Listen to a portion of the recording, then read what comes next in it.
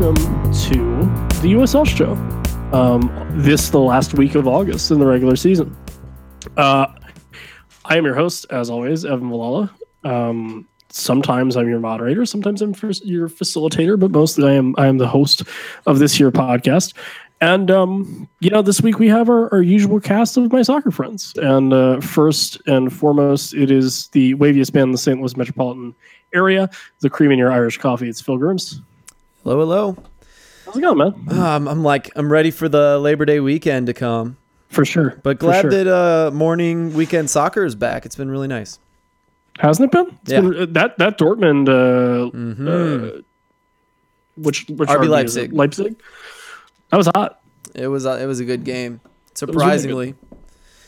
Really speaking of things that are yellow sometimes, the sun. Yep, the sun joins us on the night's podcast. No, that voice you just heard was the man that puts the show in show notes, and our not international correspondent, Ryan Allen. Ryan, how's it going? Going pretty well. Happy to finally join the podcast after a quick move into one of the rooms in the library. It's whatever. We started a bit late anyway. Thank you ahead of time for putting together the show notes this week, because oh my god, we had so many games. Lots to cover, like news and matches. Yeah. Also joining me, it is our version of Chuck Palahniuk and Elliott Smith all rolled into one. He's the biggest man in USL. It's Big Kevin McCamish. What's up? How's it going, man? Welcome back to Portland, I guess. I am back in Portland. That's correct. Yeah. You know what's funny, Kev, is I went to KC a few days after you left. Bastard. I know. Kevin was a really sweet tifo, but I'm sorry it didn't result in 3 points. Yeah. Yep. Fair enough. Last but not least, we have to save him for last because it's who everyone doesn't pay to see unless you're a Patreon subscriber. If he hates your team, it's because one, you're right, and two, he has the facts to back it up. It is our Rainbow Dash here in USL world. It's Pony. And I also hate the fact that college started again because I have to drive by one to get to work and traffic is horrible. There's never parking on campus. Man, those school zones, 20 miles an hour for those kids, isn't that? That's just the worst. It's like when when Ryan's school bus goes to pick him up in the morning. I'm a senior in college. You're a senior in college? Yeah. Damn, you're old, man. Getting old. Compared to what? I don't know. I'm turning 36 next month. Give me a. Whoa, hey, scrub that out. Blue jackets. That's not a metric you want to start with. Anyway, guys, this is the USL show. Welcome to it. A couple reminders here. One, we're sponsored by our dear friends at Roughneck Scarves, which are your home for MLS, USL, national team scarves. If you want custom scarves made, you can certainly do that. Our friends at Speedway Soccer Pod, in fact, just got scarves made. Check them out. They're actually really funny. Check those guys out, roughneckscarves.com. We're also brought to you and produced by the Beautiful Game Network podcast, which is a conglomerate, a network, a cabal, perhaps, of podcasts covering mostly USL, but there's some other things. The Lunacy Pod in Minnesota covering the Minnesota United Loons for MLS, and a bunch of really good stuff going on there. Check that out, bgn.fm on the interwebs, as well as at the BGN FM on Twitters. As far as we're concerned, this show goes live every Monday at around 9 o'clock Eastern Standard Time. It's at night, not in the morning, which is 6 Pacific. If you want to follow us or if you want to join us live and check out the live stream, feel free to do that. A couple ways you can do that. We'll tweet out the link to the show about an hour before we go live, so at about 8 p.m. Eastern. Or if you go into our YouTube, it's youtube.com/the USL show. Just hit the subscribe button and you'll get a notification. It'll be great. And then, as always, just add the USL show. Guys, there's so many games this week. And I will propose that if a team played twice, I think we just try to knock them out at the same time. I like that idea. Cool. So I also propose if nothing really interesting worthy of talking about happened in the game, let's not spend 15 minutes and uttering ourselves about it. Fair enough. We'll do our best. No promises. There's no shame both paths, so that's fine. First, I guess we'll start things off. Top of the week in a game that had things happen. New York Red Bull 2, North Carolina FC 2. New York get goals from Jose Aganaga and Lucas Stauffer. North Carolina get goals by Daniel Rios and Donovan Awolo Ulrich. Ben Mines gets a red card here in the nicest minute in the soccer match, the 69th. 7 total yellow cards. It's a sloppy first game of the week for North Carolina, and a draw here. It's fine, but either of these teams would like to win. I mean, Daniel Rios started out the second half with a very quick score off the kickoff. I was watching it live when it occurred, but then it just seemed like both teams were kind of content with playing for the draw. Yeah, these are two more teams that are trying to make playoffs. I could see them being scared of dropping all the points to someone who's also in the battle. Mm-hmm. But it's hard to tell what's really going to happen with both these guys. I mean, I could see either of them making it in and making a run, or probably one of them finishing in ninth.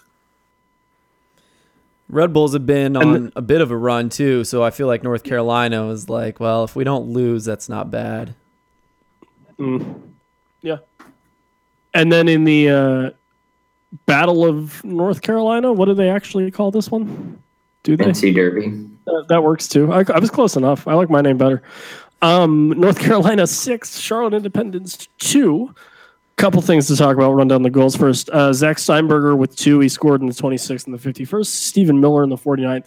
Friend of the show, Austin Deleuze, scored in the 69th minute. Nice job there, buddy. And Daniel Rios with 2 in the 72nd and 78th. 2 goals by Charlotte Kavan George in the 24th and Jake Arman in the 85th. One, it's a beatdown from North Carolina. And then 2, Charlotte captain Bilal Duckett after the game took to Twitter and said that was not good enough in any stretch of the imagination. Guys, talk about this for a little bit while I pull that quote up, please. I thought it was interesting. This match was tied 1-1 at halftime. So for the first 45, it seemed like it was going to be even. And then just the dam broke, and NC just kind of opened up the scoring in the second half with Stephen Miller in the 49th, Steinberger in the 51st, Deleuze in the 69th, and then Rios with the brace in the 70th. Again, in 78th, it just kind of just piled on everything against Charlotte. Yeah, this was a battle of two teams that aren't going to be elite, but it was interesting to watch North Carolina kind of realize that they need to win this game, and Charlotte's a very beatable team. This whole season, ever since the last month or so of last year, they just haven't looked right, and I have no idea what's really wrong with them, but this whole year has just been basically what happened last year, where they were looking to be in great spot to get a home playoff game. I think they lost 5 or 6 games in a row to end the season, and they have not recovered from it yet. They don't just they look. Evan, you said this when Bethlehem played them, that they looked kind of tired or dead or just not up for it. They don't look right. They don't look like they're giving it their all either. And I wonder if that's what Bilal's getting at. I know you have the quote. Yeah, I do. And I don't know which order they came in, but I think it's this one. But anyway, Bilal Duckett, pretty much close enough after the game. He said, "I take pride in being a member of the Charlotte Independence. I cannot, however, take pride in our performance tonight. Our second half was disgraceful. Our supporters deserve much, much better. Apologies to the friends, family, and fans that traveled. You guys mean everything to us." And, I don't think we needed a player to come out and say, hey, this sucked and we should have done better. But at the same time, having that kind of candidness and being able to go on Twitter as small of a gesture as it is and say, hey, that wasn't good enough, we're sorry, is a nice move by Bilal Duckett. And those guys aren't any happier with the result than the supporters of Charlotte are. Especially with kind of a rocky month that they've had, or a month and a half. This was a team that realistically probably should have, could have, still technically can make the playoffs. But now it's a tall order. And they know that they didn't do themselves any favors trying to get there. You're looking at the standings right now. Everyone from Penn FC in 11th and on down has a better 5-game record or a worse 5-game record than Toronto FC 2. So they should all be ashamed of themselves. Yeah. And then moving on after the North Carolina news, it is Bethlehem in their first game. Well, actually, both these teams' first game of the week. Bethlehem Steel played Ottawa Fury, beat them pretty soundly 2-0 at home, which was a really good result. Opened up a 4-point gap between the two sides heading into the weekend. Santi Moore gets a brace, 16-minute with a really nice finish, actually. And in the 32nd, he hits a penalty. 8 combined yellow cards. It was a chippy game, but Bethlehem, kind of grounded it out. They looked a lot more comfortable on the ball and got a win here. Tell us more. And then their second, which is probably the one that's more interesting to a lot of folks, I would think. They traveled down to Nashville on short notice, and Adam Niem steals 2 points here. Chris Nanko with a really weird goal from about 25 or so yards out, and a guy like Matt Pickens to just either not see it, or I don't really know what was going through his head or what he thought about there. But not a good goal for him to give up. Justin Davis gets one the 84th, and you think both teams are going to get a draw out of this, and Nashville down a man with Joe May getting a second yellow in the 31st. But then Adam Niem just takes it in and gets 3 points for Bethlehem, who look to be in a pretty good spot right now, to be honest. They've needed to set the pace, and this week was good for them. They get 6 points out of 6. I think a certain someone was benched for this game, right, Evan? We wanted to talk about that a bit. Yeah, Brandon Allen wasn't 18 for this one at all, which is very strange. Nashville play Richmond on Tuesday, so tomorrow. So it'll be interesting to see what happens there. Could have been, illness or a really minor injury that wasn't worth putting on the sheet, or something he picked up day of. I mean, it's not like there's only one reason this happened, but it was very strange for me and the guys at Speedway, and even Wes at Golden Goal, to not have a guy play against his former team here, especially in a crucial matchup. So what if in the deal that moved him to Nashville, there was a clause that said only this season you can't play against us with cup tying players for league matches? I don't know. I mean, I'm just saying, hey, there could be a clause, an agreement between the two clubs, or a backdoor gentleman's handshake, something. That's a possibility. I'm not saying it's likely. True. Yeah, there wasn't anything formal. So I don't know if there was something informally, but as far as I know, that's never been in anyone's contract. Guys that move from Steel elsewhere. And I don't know if they would have put that in play, given that there's only one match that would apply to. But you never know. Stranger things have happened, I suppose. Yeah. And then moving on to Ottawa's second match of the week, they have a 2-0 loss here to Penn FC. Not a ton in this one. It helps Penn kind of stay on pace to maybe eke in the playoffs, but really not a ton here. I think it's more concerned for Ottawa. They started the season really poorly and are kind of regressing back into that form. I mean, you remember the start of the season, they didn't win until Game 7, and after this, they've now failed to win, and they only have one win in their last 6. Yep. And this is a bad time for that, because they were a bubble team on the right side to me going into this week, and now they're looking like they're on the wrong side. Yeah, they've been bad since he had that quote where he said, I might want to rethink my position here or something like that. And it's been bad since then, so I wonder if he's just looking forward to leaving Ottawa at the end of the season. I don't know, maybe not, but it's been bad since then, even after the bubble, like you said there, Pony. Yeah, they've been shut out in 4 of their last 5, so they need to start scoring again. Yeah. What do we got next game here? Indy 11-3, Toronto FC 2. Good time for Dylan Mares to come back, I suppose. He gets the game winner in his return to Indy 11 back till the end of the season for Miami FC in a Tierpackian move, I guess we'll call it. partly because that was just fun to say. Ben Spees, Jack McInerney, Dylan Mares for Indy, and then Tsubasa Endo and Jordan Hamilton for Toronto.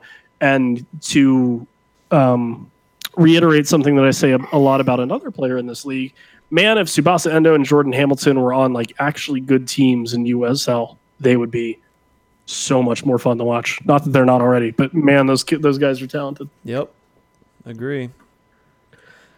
It was. I kept checking my phone a lot during this time period. They weren't tied for very long, but I imagine that 2-2 draw for the 20 minutes or so made Indy fans pretty uncomfortable. I would have been. There was a lot of other teams in the Eastern Conference that were hoping that ended in a 2-2 draw. That would have been quite the story, but they pulled it out. They took care of business. Yeah.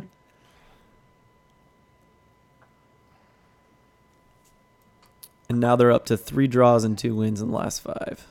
Yeah. In their last 6. Very nice. That's good. They're pulling in Montreal. Oh. Indy's unbeaten in their last 6. I mean. Oh. Yeah. Oh, still Toronto. They might be doing the Montreal thing where they suddenly get really good starting late August and dash some dreams. There was one year that Montreal went unbeaten through August for some reason. Oh, for people that listen to our podcast that are new-ish to soccer or the USL in general, as I know people are, FC Montreal 2 years ago. Look it up. Yep. That's what we're referencing. It was a very strange season. It's worth a Wikipedia dive if you have a minute. Other game of the week for Indy 11. This one they're not going to be too happy about. Carl Ouimet scores in the 53rd. You think, all right, cool. Just hold that out against a hot and cold Atlanta United team. And then Dylan Gaither scores in the 90th minute after one of the worst defensive blunders I've seen this year, maybe. Yeah, that's probably one of the top few bad plays of the season for USL. That was a pure giveaway, miscommunication between the defender and keeper, and they threw away 2 points. Yeah. That was like one of the last kicks of the game, too, wasn't it? Pretty much. Basically the last kick. So,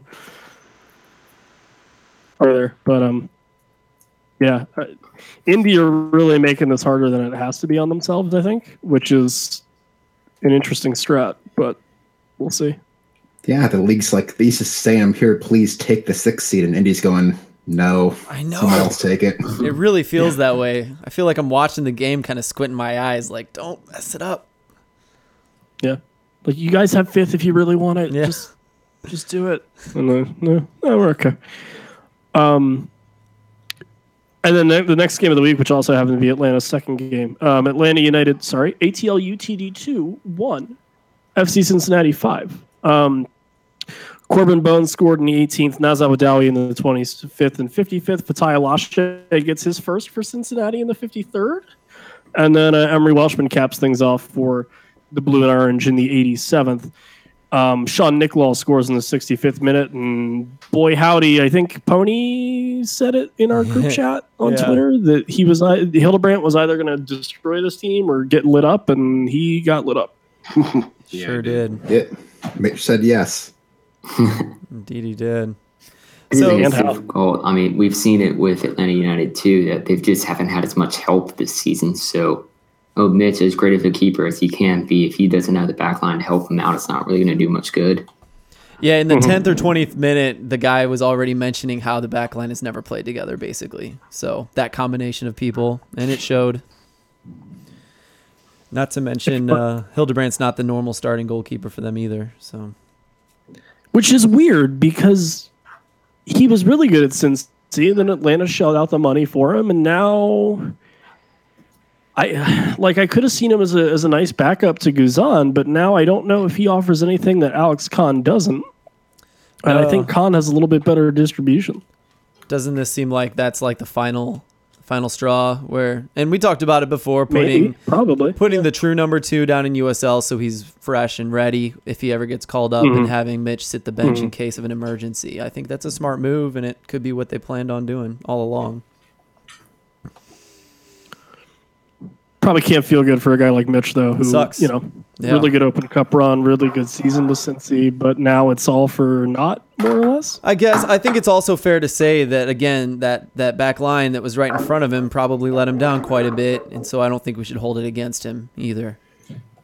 He's just been having a hard time. I just kind of pulled it up. He has had 6 performances and allowed 16 goals in his 6th showing. Well, that's the other thing I was going to say, too, in his defense is, I mean, ATL UTD2 has got to be going to D3. I just get, you get that feeling. They've been moving more and more. 30% of all goals ATL UTD2 is given up this year. Exactly. And, I mean, the amount of young players they're putting in there, it just makes sense for them to be D3 to me, personally. I mean, even look at Alex Kahn has 7 goals allowed in 4 showings. So Atlanta just can't play defense. Yeah, it's not Kahn's fault. It's not all Hildebrand's fault either. Yeah. Pittsburgh won, Tampa Bay won in a well, at the beginning of the season, you probably would have slated this as a battle between number 1 and number 2 in the East, but regardless, still an important match. Mo Dabo gets the goal in the 45th for Pittsburgh. Junior Flemings gets one in the 72nd for Tampa Bay.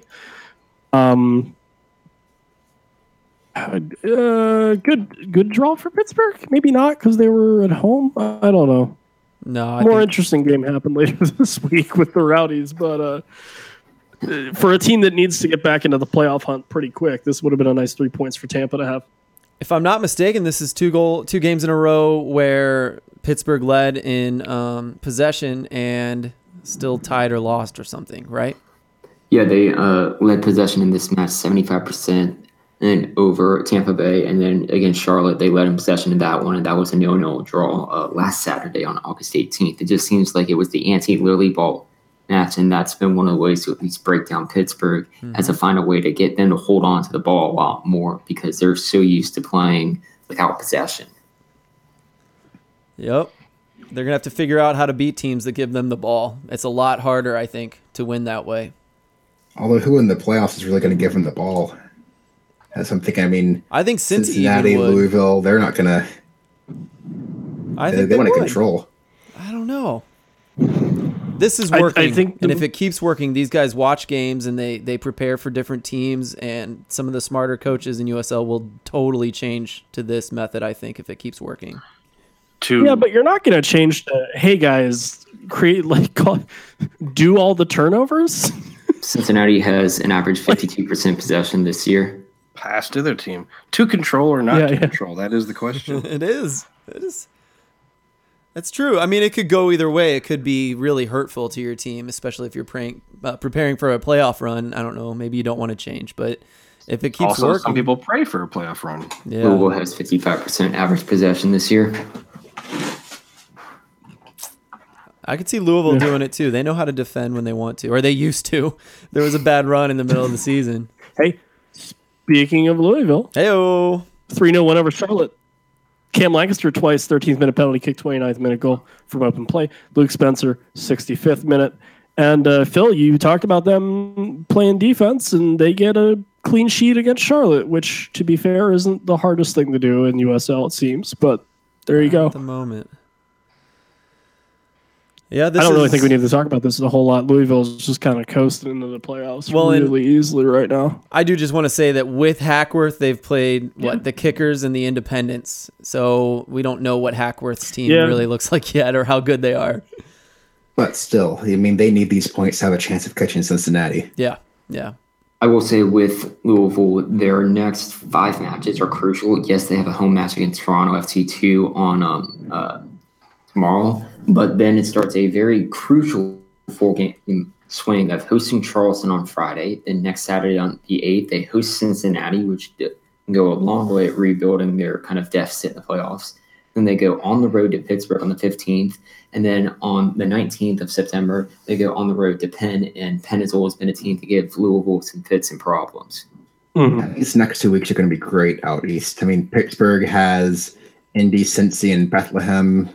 Said Cincinnati picks up Pittsburgh and Louisville. Louisville has what we just mentioned there of Charleston and Cincinnati, and then Pittsburgh the week after that. It's going to be fun.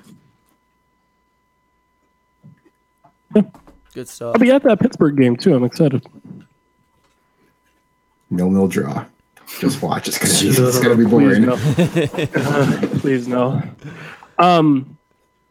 As much as Harry doesn't want us to talk about it, Phoenix Rising 4, San Antonio 0. Chris Cortez, Solomon Asante, Devin Vega, Billy Forbes. Although, oh man, Mala for Phoenix. Sam, let me know. Showed a second yellow card at the 59th minute. Easy enough for Phoenix, like comfortable against the team that you would have thought they would have had some trouble with. But man, bad showing for San Antonio on the road, and SAFC is probably on the outside looking in. I think they could still make it. I think they're still like 50-50 to get in. But I think this is one of those for Phoenix that they're a really confusing team. When they play good like this, they probably are the favorites to win the entire cup. But then they have those really weird, ugly games too. Yeah. Yep. Although this game also had Disruptor with probably the save of the season, or at least one of the best few. He had a double save, getting across to save a low pass that's usually a tap in, and then save to follow up with his face. Yeah, I was going to say, I saw that, and I honestly, if there's another one out there that's better, I'd be hard-pressed to even think of what it would be. But yeah, no, an incredible save by a guy that, maybe not this year, but, won the Golden Glove last year and is just a really, really solid keep. I know Kyle Mankey at one point on Twitter that I saw said that transferring Ibiaga to New York City kind of screwed up their whole season. And while that might be oversimplifying things a little bit, I think he's got some weight to that claim. Mm-hmm. I mean, Restrepo is still good. I think he's still probably top 5 in the league. He just has no help this year. Yeah, and San Antonio's biggest enemy is OKC on fire, so. Yeah, seriously. Even then, I still think OKC needs to almost win out. To get in, to beat one of the teams in the 8 already? Yeah, I mean, I think no one's going to get in without 50 points. And that means they need to have like one loss allowed. Wow. Because I think Swope Park has one of the easiest schedules to end the season. Same with SAC. They get pretty easy walking back into playoff schedules. And then, so nice they had to do it twice. Phoenix Rising 4, Colorado Springs 0. Good showing by the Switchbacks for an hour and 5 minutes, and then a red card for Jordan Burt. And then Gladson Owako, Joseph Farrell, Chris Cortez, and Kevon Frater score 4 for Phoenix, who helps the goal differential for sure. I was watching this match at the end, and I joined after Owako scored his first, and it just seemed like Phoenix just kind of like opened up after that and just completely destroyed Colorado Springs. They've now, over their past 3 matches, Phoenix has now scored 10 goals. And it just seemed like this team's on fire and they know what to do. Even Cortez and Frater tacking on their 2 goals after Joseph Farrell had a really nice celebration. I think he grabbed the flag from the supporters group and ran behind the goal, which was cool. It just seemed like this team is hitting the stretches like all correctly and everything. And they have one more home match on September 5th against RGV before they do a 3-game road swing against San Antonio, Sounders 2, and Colorado Springs. Yeah, I mean, Phoenix is rising up the table. Boo. Boo. Well done. But also, the thing that's fun with Phoenix, I'm looking at it, in their past 8 games, they've either scored 4 goals or had 4 goals scored against them in 6 of them. Weird. It's a good number. They like that number 4. Kev, Portland Timbers 2-2. Did you play Orange County 3, I think? Yep. Yeah. Yep. It happened. Was there anything to it besides the T2 loss? No, I mean, T2, I think, showed well enough until the end. They kept up with OC for good portions of it, but, the better team here got all 3 points. So I still think T2 is going to make the playoffs. It's just a little bump in the road. So otherwise, not too much to talk about. And things evened out a little bit. Orange County lost to RGVFC 2-0 later on in the week. Zaldivar and Carlos Small get 2 goals for Rio Grande Valley. Not a great loss. That works. Not a great loss for Orange County, for sure. It's a team they would definitely want to beat. Again, does it put them in any trouble or anything? No, not really. But it's a lot easier to win these games than to lose these games in a obvious statement of the week for me. This is a bad loss. This isn't not great. This is a horrible loss. This is RGV's first win on the road. This entire season, they'd only gained 4 points up to this point on the road. And Orange County, who's trying to compete for even maybe a second seed, this is major points lost, and that could easily cost them a playoff spot, or not a playoff spot, but a seed. Yeah. Like a good seed, yeah. Because this is a game I don't think any of us expected RGV to have a chance at when we did our pick'ems. Not really, no. It was one of those games where nobody got any points on our predictions. Yeah, no one picked them, and due to that, the OC had slipped down from the second seed to now to the third seed. They're still level on points with Phoenix at 50, but it does basically kind of open the door to allow Phoenix into the top, whereas OC has to face Seattle Sounders 2 this Sunday, and then it really inform OKC the following week. Mm-hmm. Steven Hernandez, back to the one Phoenix game. Forbes and Vega both scoring on their former team. Both looking like regular starters now. I believe it. Been seeing Vega on the score sheet a lot lately. Or people talking about him at least. Phoenix is one of those like kind of surprisingly deep teams too. Like you don't necessarily think about it. I think just because some of the guys they have on that team, Forbes, Asante take up a lot of the headlines, but that's a team that can go 15 or so deep on you and really make you hurt. So yeah. Good shot, Steven. Oh, and did we mention that they got those loans down from LAFC? Because those are really cool players.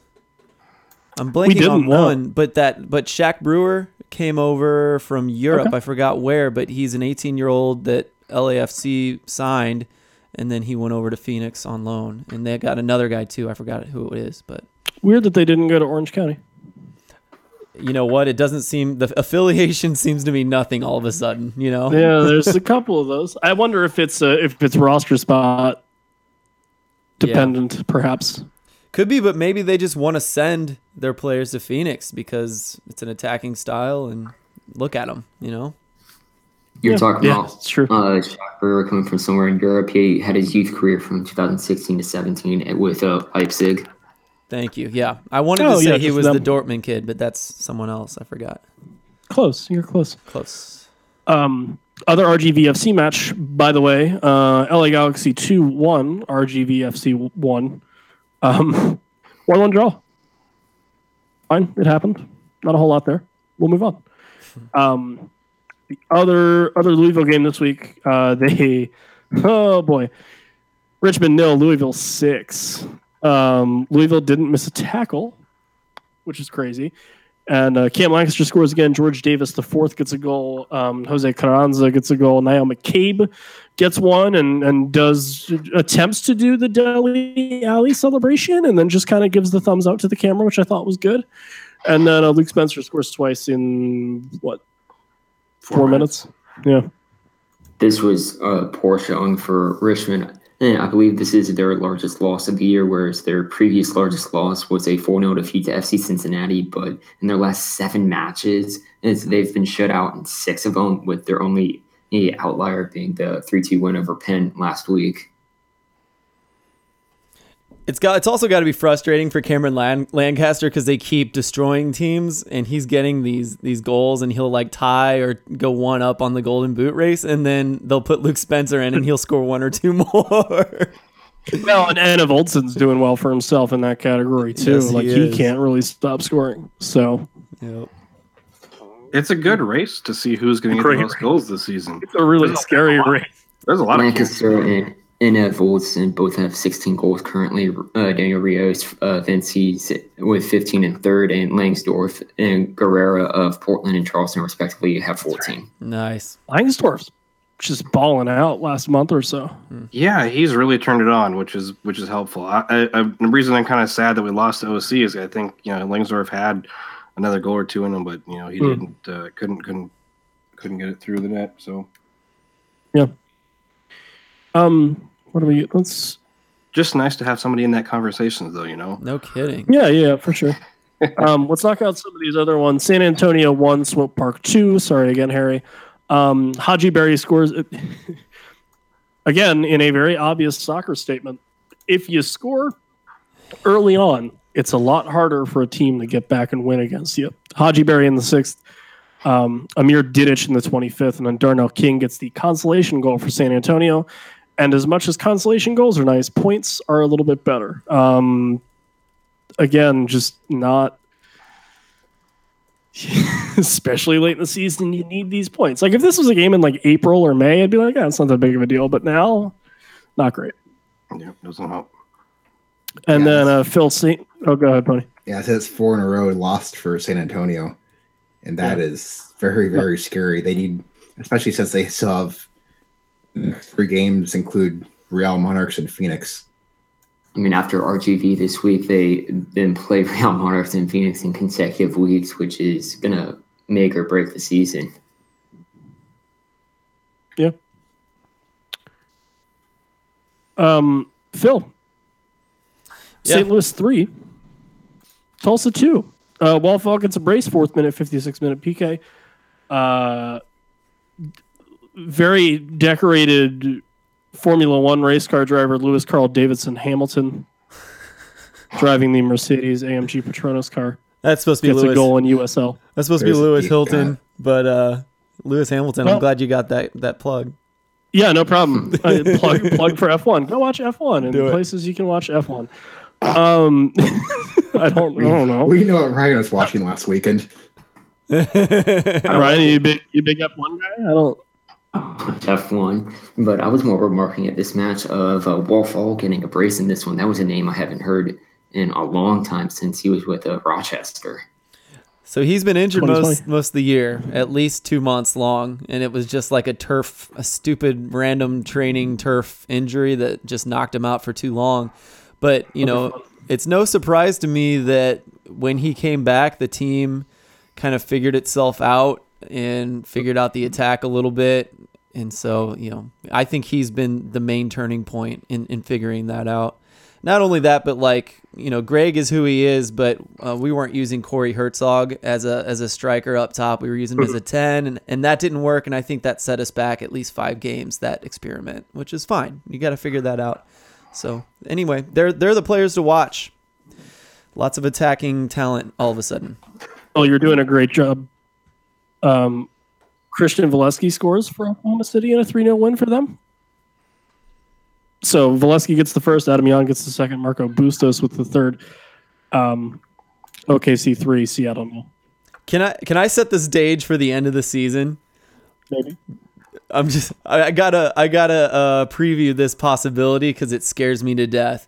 Valesky and OKC, they're almost in the playoff region. St. Louis is right now, but has a couple difficult games. They could play each other the last game of the season, and if OKC goes through, Valesky could be a part of why that happened, and that trade happened earlier this year. It's just like a hell of a story that could really. It scares me as a St. Louis fan. I think it's still somewhat unlikely. If you look at OKC, they still have road games against Swope, Orange County, and the Monarchs at home in Sacramento. That's their last home game of the season, and it's their only home game left. Thank goodness. I hope it's tough for them. No offense to the OKC guys, but they've been on a run. Yep. Couple more here, nothing crazy important. Real Monarchs 4-0 over Los Dos. Mikel Chang, Charlie Adams, and Chandler Hoffman gets 2 more. Chandler Hoffman is going to hit the ground running in Birmingham, and I can't wait. Hope so. They got to surround him with some good players, though. They'll get there. Pony, you tweeted about the backdrop of the stadium. It's really pretty. Yeah, it's always we have weird. A bunch of those in the US. So even though all the stuff I do, that things like that, isn't this a cool picture? Always gets the most interaction from it. You're like, yeah, it is. People like it. Yeah, so it's a very relatable thing to do, Pony. You show people a thing and you say, look, this is cool. And they're like, yeah, you're right. Yeah, but it's always the picture, not the numbers. Sometimes it's disappointing. You're like, oh, this is a cool stat. Nothing. Look at this picture. 30 yeah, Tony, listen, math is difficult. Seeing pretty colors isn't difficult. I remember a few years ago when Monarchs were still kind of barnstorming around the Salt Lake City area. You had a similar tweet when they were playing at one of the college campuses, and it had like the incredible like mountain backdrop that you sit it every time you want to see a long ball, so you can get the camera and have another look at the mountains. The Wasatch Mountains, they're real pretty. Yeah, it's like I think it's only the two places that are even comparable for good backgrounds are Colorado and when the state fair is around Sacramento. Speaking of Reno 1, Sac Republic 2, Pony. I mean, this is always a close game between these two teams. I think Sacramento was slightly better with taking advantage of their chances, but this easily could have been Reno getting the win or anything like that. It's two teams who are going to be very viable come playoff times for making a run. I don't think they're the favorites, but if you told me one of these teams got hot and suddenly we're in the finals for the West, I wouldn't actually be too surprised. The side note story is there's the guy from Sacramento who actually biked from Sacramento to Reno for this game over 2 games. I'm probably going to mess up his last name, but Matt Bracino, something like that. Over 2 days, it's a couple miles in elevation change and something like 160 miles. It's a 2-hour car ride, and he biked it to go to the game. And I'm really glad Sacramento won because otherwise that would have been a very long ride home. Yeah. That's impressive that he would do that because, I mean, I ride around on flat ground and even as out of shape as I am, I can probably do 30, 40 miles, if I'm going easy and it's flat. But 11 some odd thousand feet of elevation change in addition to 160, 50 miles. Yeah, I couldn't do that. I mean, they just don't put line bikes on ECU's campus. Has the pay share bikes invaded any of your cities like another plague? Yeah.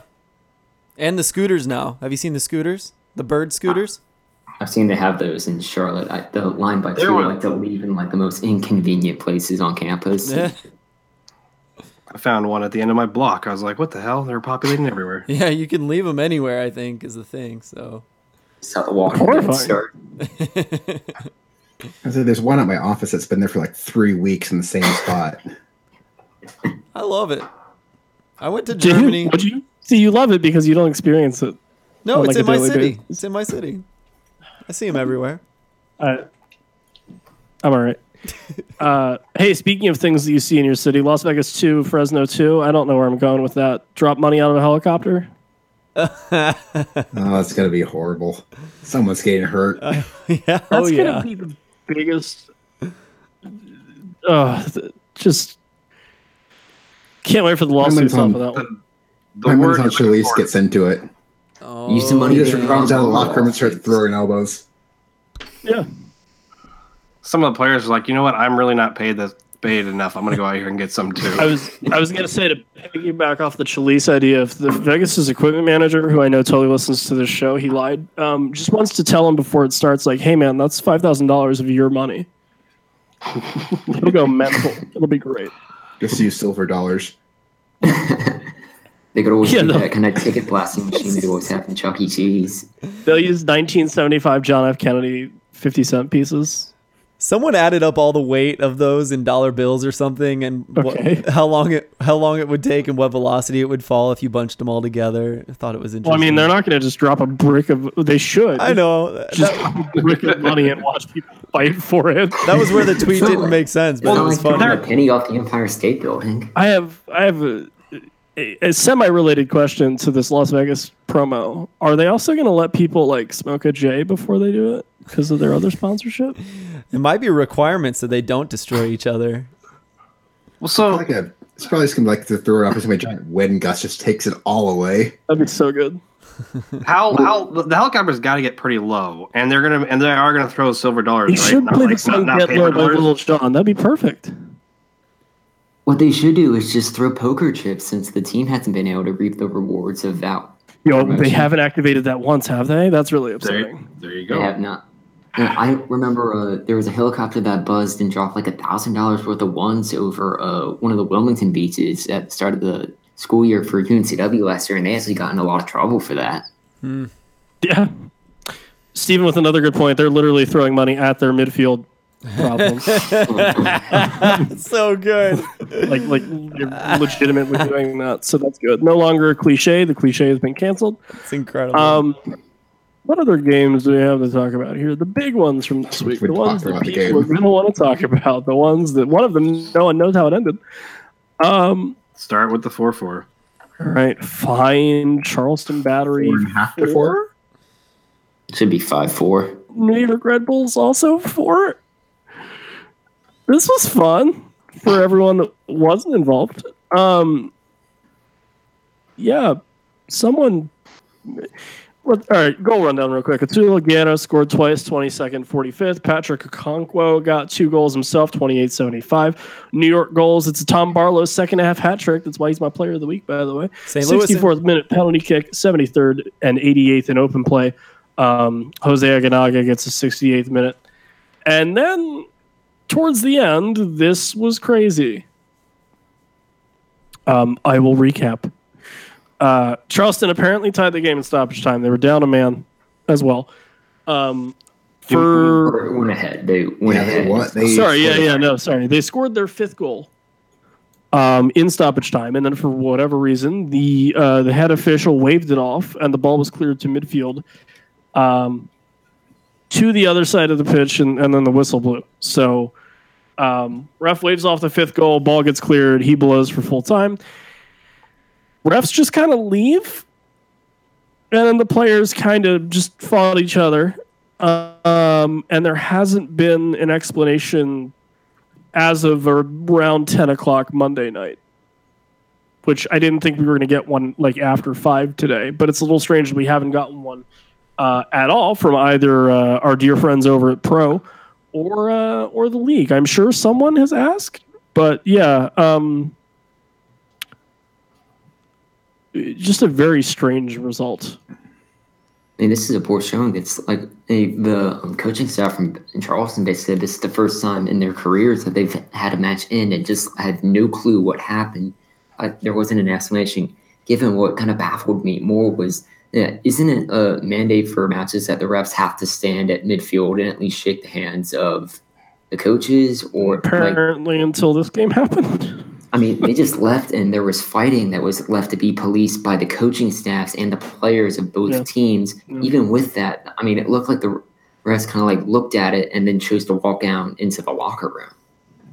Yeah, this was just a really confusing ending. I mean, I'm guessing some foul in the box was called, and that's why the goal got waved off, even though it was never actually clear, and there's no good replay showing that. Mm-hmm. But the refs leaving was probably the worst decision of the weekend, given what is about to come up on our next game. That's a pretty high bar. Yeah, and this goes back to what we talked about before, and we said, I don't care if you don't shake hands with coaches. I don't really care that they left or whatever right after the match stopped, but at least have someone at Pro come out and say, here's what we think happened, or here's the referee or someone at Pro explaining what happened or what got called. I mean, I have more of an issue with the fight on the field than the refs than the refs saying not really giving an explanation. Mm-hmm. Yeah, no, that's poor too. I mean, that's a very avoidable occurrence, right? And it'll be interesting to see if there's anything in the USL disciplinary report off of that. Because I mean, I'm not going to say there shouldn't be, but it's just a very bizarre decision all around for sure. Which, speaking of, Tampa Bay Rowdies 1, FC Cincinnati 2. Poku scores against his former team. Emmanuel Ledesma scores a brace on penalty kicks. Pony, you're going to talk about this, but Blake Smith got a second yellow at 62, which is Cincy's first red card. And then Pape Abdoulaye Diakite of Tampa Bay gets a second yellow at the 85th minute, which maybe shouldn't have been. Yeah. Okay, the first penalty from Cincinnati, I mean, it's a soft one, but your defender has to know better than make any contact in the box. They went down weak, but it's still a penalty by the rules. So I could live with that one. It's just a dumb decision by the defender, and they walked into it basically a trap of trying to draw a penalty. Then we get to the Cincinnati second yellow card, which is absolutely one of the most confusing things I've seen all season. I'm not sure if it was a delay of game. I'm not sure if it was because the Cincinnati person was cheating up the line for the throw-in. But someone who could read lips, please go look at the GIF that's been floating around of what the side ref said, because something the side ref said led to that yellow card. Because he said something, pointed at the guy about to throw it in, and then we saw a second yellow. I don't know what it was, and I'm actually really interested to see it. I think this was his call and not the center ref. There might have been some conversation, and he said, hey, look, he's doing it again. And boom, we got a yellow and a red. I actually leaned to the fact that it was not as much time delay, but he was throwing the ball like 10, 15 yards more than it should have been up the field. If you look at where the ball went out to where the red card came out, it wasn't that close. It was what it's called crabbing, I guess. And then there was the second penalty kick for Cincinnati, which I've seen plenty of Cincinnati people even saying, yeah, that was basically a dive. I mean, I know some people are going to take my history of Cincinnati and say you're being biased, but I think if you showed most refs that on slow-mo and said, what is your call in like a VAR situation, Cincinnati would have a yellow card there for a dive. It was him saying, if I just fall down, there's enough stuff around me that, you know, someone might buy contact, and I think that's what it was. There was a dive, and the ref bought it, and that was the game where neither team deserved to win at all. Cincinnati only had one shot that was not a penalty kick, and Tampa Bay had 31 shots and only scored one goal. Neither team deserved points from this one. It was bad all around, and both teams need to be better on not only, I guess, fair play, but converting chances or being able to create chances. Yeah. I will say from the Rowdies, they did have a very good tifo to honor Tam McIntyre. Or it was in the same kind of style of Heimdall from the Thor movies.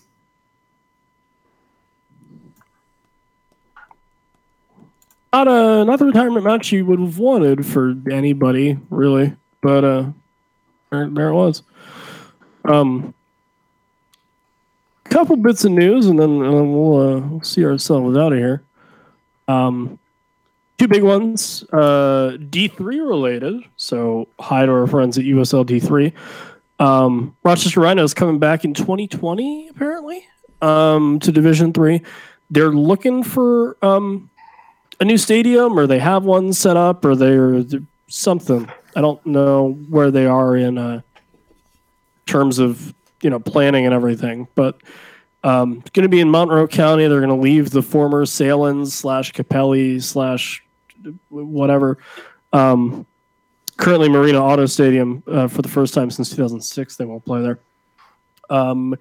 Guys, I guess we were technically wrong. We said they weren't going to come back, or that it would be really hard to see them come back. And granted, they've had about 800 lifelines, but they're coming back. It's also in 2 years, so we'll see a year from now if that's still going to happen. Yeah. And they're coming back to D3, not D2. Yeah, that's true. I think we all thought that. But I mean,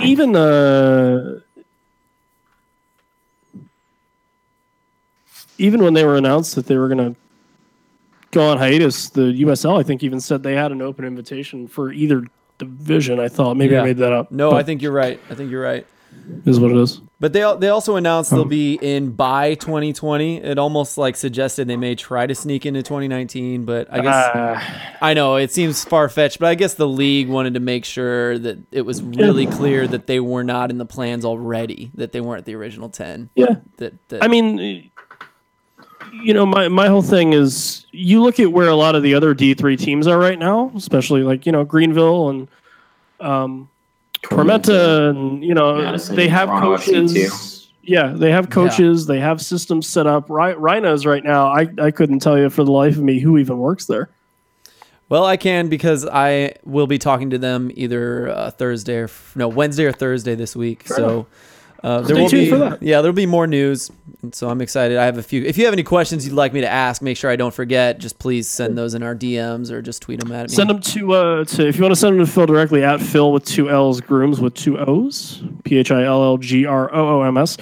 Also, totally feel free to send those to us at the USL Show or USLShow@gmail.com. Also works. So, should be a really good interview. Phil, you do really good like front office-y types of interviews and things. And that was one of the ones where they announced they were coming back. I think we immediately reached out to Aaron Cranford and went, "Hey, man, what's up?" We talked to somebody out there, and he obliged. He did. Which thanks in advance for that one, buddy. We appreciate it for sure. But it'll be nice to get some clarity from people in the know out there. So, other D3 news: Greenville Triumph announced that John Harkes is their first head coach, former first-year coach of FC Cincinnati. And he did the little bit of a bait and switch, or forgot to turn his geotag off. He sent a tweet out from Sunday from Clemson. Yeah, it was funny. He was talking about, or he was tweeting about the Elon Duke soccer match at the time, and he was wishing on the sides good luck, and it was still geotagged to Clemson SC, which was just interesting. But it's a really good signing for Greenville Triumph. I know you were talking about you were going to wait and see what Tormenta does in the offseason, but I definitely think with this signing, Greenville's trying to set the bar as the USL D3 team to beat. Yeah, for sure. I mean, he was good coach, and since he didn't get along with the front office there, I think I can say that now. He's going to be sporting director here as well. Okay, so more control for him. Again, as far as guys that are available that would conceivably coach D3, so like not Caleb Porter, it's a good get. Jose Mourinho's available soon, though, probably. So who knows? And I heard D3 is too good for him. I don't know, man. He has a problem with threes. Yeah, it's a curse. It is. Jeez. His press conference today was something. Well, aren't they all? That's true. I'm still laughing at your threes joke. No worries, man. I had to be quick on that one, but it popped out. It was subtle enough to be perfect. Thank you. A couple other quick news, and then we kind of got a question sent in late last night, but I figured we have time, so we'll talk about it. USL surpasses 2 million total fans this season. That's just a really cool, kind of mind-boggling number, is that 2 million people have seen USL in some way, shape, or form in person. Not to mention how many people have seen it streaming or things like that. I would like to get like a total eyeballs on the league stat at the end of the season. That'd be really interesting. But yeah, 6 weeks sooner than we hit that in 2017. So there's definitely a lot of tangible growth in the league, which is awesome. Sorry for glad handing them, but there you go. And then our friend Mike, even though he hasn't been on the show, he's our friend. He's all of our friends. Mike Pendleton talk about how pro refs are not going to be able to handle this extended slate of matches, especially with USL D3 and possibly NISA, and then possibly whatever NPSL is trying to figure out. So, Pony, you have stats for refs. It's not quite ready yet, but you've been compiling, so we'll release that at some point. Yeah. Some of it's good, some of it's bad, but I think that's a pretty fair shout, is that right now for this to be better than it is now. Yeah, every ref is different. You have some that just don't make calls and some that make way too many calls. Yeah, you had more about that. You kind of looked up how many guys were kind of repeat refs and how many cards they give out versus other guys. Some of that stuff was really interesting. Can you tell us more? Like I said, it's still very much a work in progress. I'm up. Oh, yeah, sorry. Probably like 12 weeks into it right now because I'm just compiling calls, cards, PKs, etc. But it's got a lot of matches to watch through. It's just web pages to click through. Man's got a lot of web pages to click through. Sorry, but still, it's interesting because I think you could actually predict some refs are more likely to award a lot of cards, like the ref who was in charge of the game with Cincinnati and Tampa. Yeah, and then the question we got in from Twitter display name, I suppose it's called the bold one. Matty Dub at Claudamahaha, perhaps KLATAMAHAHA, DM'd us late last night, and I didn't get to it until today, but that's fine because we record on Mondays, not Sundays. And he said, most great soccer teams have a great captain somewhere in their history. Can you guys discuss great USL captains in a future episode? Sure. And we'll even do it now. He also says, new to the league, new to the game. So if you guys have any suggestions in terms of sites and things, feel free to let him know. Obviously, we told him about BGN Written and our network, but if y'all sources and things, we don't care. Go for it. More people in the league, the better. So yeah, guys, Kev, do you have anybody? Do we just kind of want to open the floor in general? I know we have some guys that we're all very complimentary of. The one that immediately jumped into my head was when Forrest Lasso was the captain of the Battery. I thought he did a fantastic job, and he's an absolute beast of a defender, and I've always been a fan of defenders as captains, so that kind of checked all my boxes, so to speak. But yeah, if anyone else wants to chime in. I wrote down here in the show notes that the three captains that kind of stuck out to me, Bilal Dalkik, to kind of go off of what he said about Charlotte earlier, just being a captain's work. And then Evan, your boy James Chambers, has done a very good job with Bethlehem. And then I've always been impressed with Paolo Del Piccolo of Louisville as another very solid captain for the league. Everyone, I got nothing. I don't know who all the captains are. Everyone always mentions Deleuze as a leader. I think he's the captain, right, for North Carolina? That's the problem. I know who's good, but I don't know who captains are.